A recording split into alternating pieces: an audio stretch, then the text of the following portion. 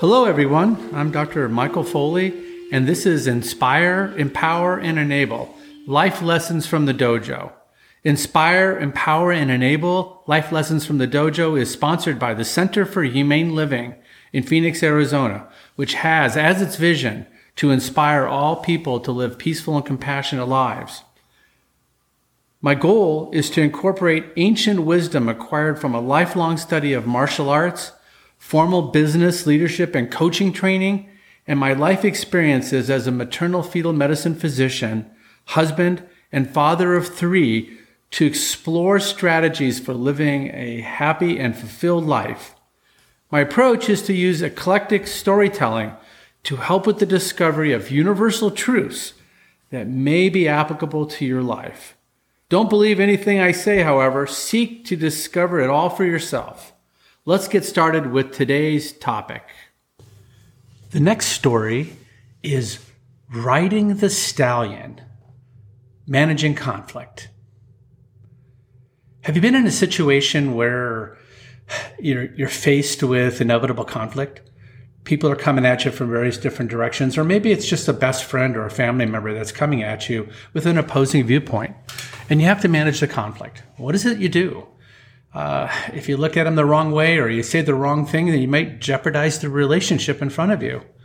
If you're working with conflict at work, you may create problems with the people you work with. So you have to have a solidified approach to manage the conflict. And there are many ways that we might look at conflict and how to get through it. Recognize, though, that we must have conflict to grow and to change. It just doesn't happen by simple living. We have to be challenged. Conflict is good. Now, we don't like to have conflict day in and day out of our lives because, quite frankly, it creates anxiety and issues because we're not prepared to how to manage it and what it does to our bodies. So let me share with you an ancient story called Riding the Stallion. This story was made famous by a colleague and mentor of mine, Dr. Terence Webster Doyle.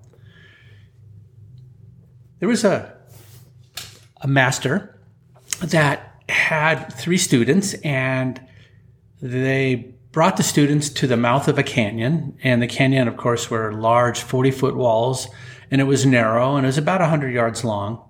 And in the middle of the canyon was this large black stallion. It was untamed, angry, and certainly looking for a fight. The master challenged each of the students. What I'd like you to do, he said to the students, is I want you to cross through the canyon to the other side. That's your test. If you can make it to the other side, then you've passed your test. It's how you do it that's important to me. The first student jumped into a fighting stance, moved forward, making direct eye contact with the stallion. The stallion came up and attacked the student with hoofs, flaring right and left and snuffing and huffing. And the horse tried to attack the student, but the student was good and blocked the hoofs and was able to pass by the horse unhurt, making it to the other side. The teacher said to the student, "Wow, that was fantastic. Great work, great defense. You're very strong. You actually approached that stallion head on, and you made it through to the other side, and both of you are no worse for wear. Congratulations." The second student, having watched the first student go hand-to-hoof combat with the stallion, decided that they weren't so interested in that particular approach. So this student actually climbed on the edge of the canyon, just above the reach of the stallion, and eked across like a mountain climber, climbing across the shale just above the mean horse, all the way to the other side, and then drop down, never actually having to come face to face with the horse and just out of the horse's reach. The teacher said, "Wow, that was innovative. That was an interesting approach. You were able to actually not have to engage the stallion, yet you made it to the other side peacefully, and neither one of you worse for wear." Fantastic. Now for the third student. The third student simply walked out to the middle of the canyon, and the stallion was watching the student very carefully, getting ready to charge. The student then sat down turned a little bit away from the stallion, crossed their legs on the ground, and began to play in the dirt and rocks, simply like a child.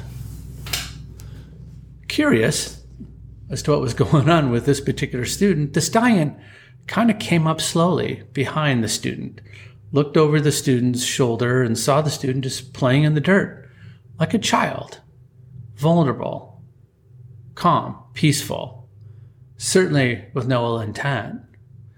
And the stallion then came and put its nose on the shoulder of the student. The student then stood up and pet the stallion. The student then grabbed the mane and swung their leg over the top of the horse and rode the horse to the other canyon and then jumped off.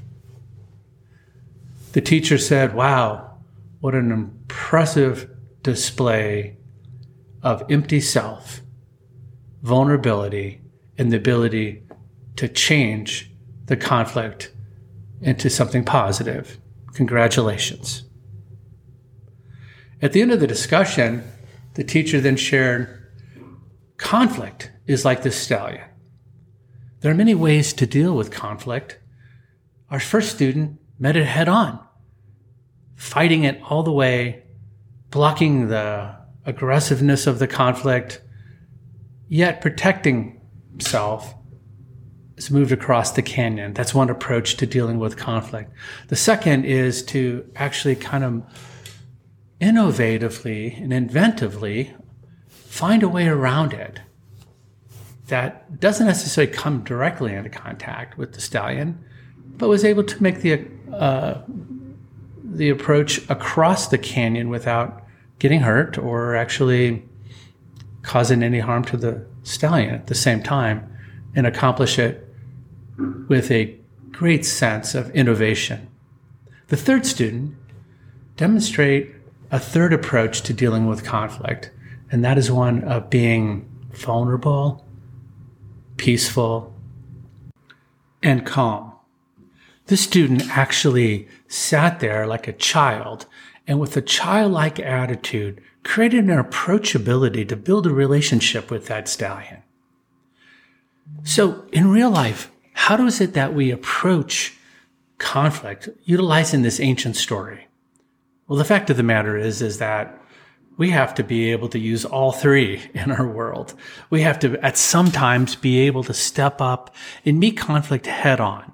When we know that things are right, we have to hold our ground and move calmly, peacefully across the canyon, blocking all the blows, yet ending at the other side without being any worse for wear. Sometimes we have to be clever. We have to be innovative, insightful, and have to kind of walk around the conflict in a way that avoids direct one-on-one combat, so to speak, like with this one with the stallion, but allows one to move around the conflict, to be able to be clever and not have to approach it, but to get around it in a way that at the end of the day, both the conflict and the person haven't interacted in a way that's created any harm. The third, we have to be prepared to at some points become very vulnerable. We have to be able to be childlike, open, receptive, approachable. We have to be able to build relationships with the other people. And oftentimes that's how we might deal with the conflict. So what we hope that you've learned from this podcast is that think of conflict as something that is inevitable and you're going to deal with every day. Are you going to be like the first student where you can hit it head on? Sometimes that might be important to do that. Are you going to be clever like the second student and sometimes avoid the conflict, moving past it in a way that is beneficial to all parties? Perhaps that's another way of approaching it. And thirdly, perhaps it's time to learn to be more vulnerable, approachable, calm, and peaceful, and to build a relationship with the other person or concept in a way that allows safety and calmness to prevail. So see if you can approach this every day by looking at how you might bring a solution to conflict. Just think about how you're going to use all three of these in your day-to-day activity, and you'll find that conflict is something that's going to allow growth and not necessarily be always provoking anxiety. Thank you for listening to our podcast, Inspire, Empower, and Enable, Life Lessons from the Dojo. We hope the information shared perturbs new thinking about finding fulfillment and harmony in your lives. We hope to inspire all people to live peaceful, compassionate lives.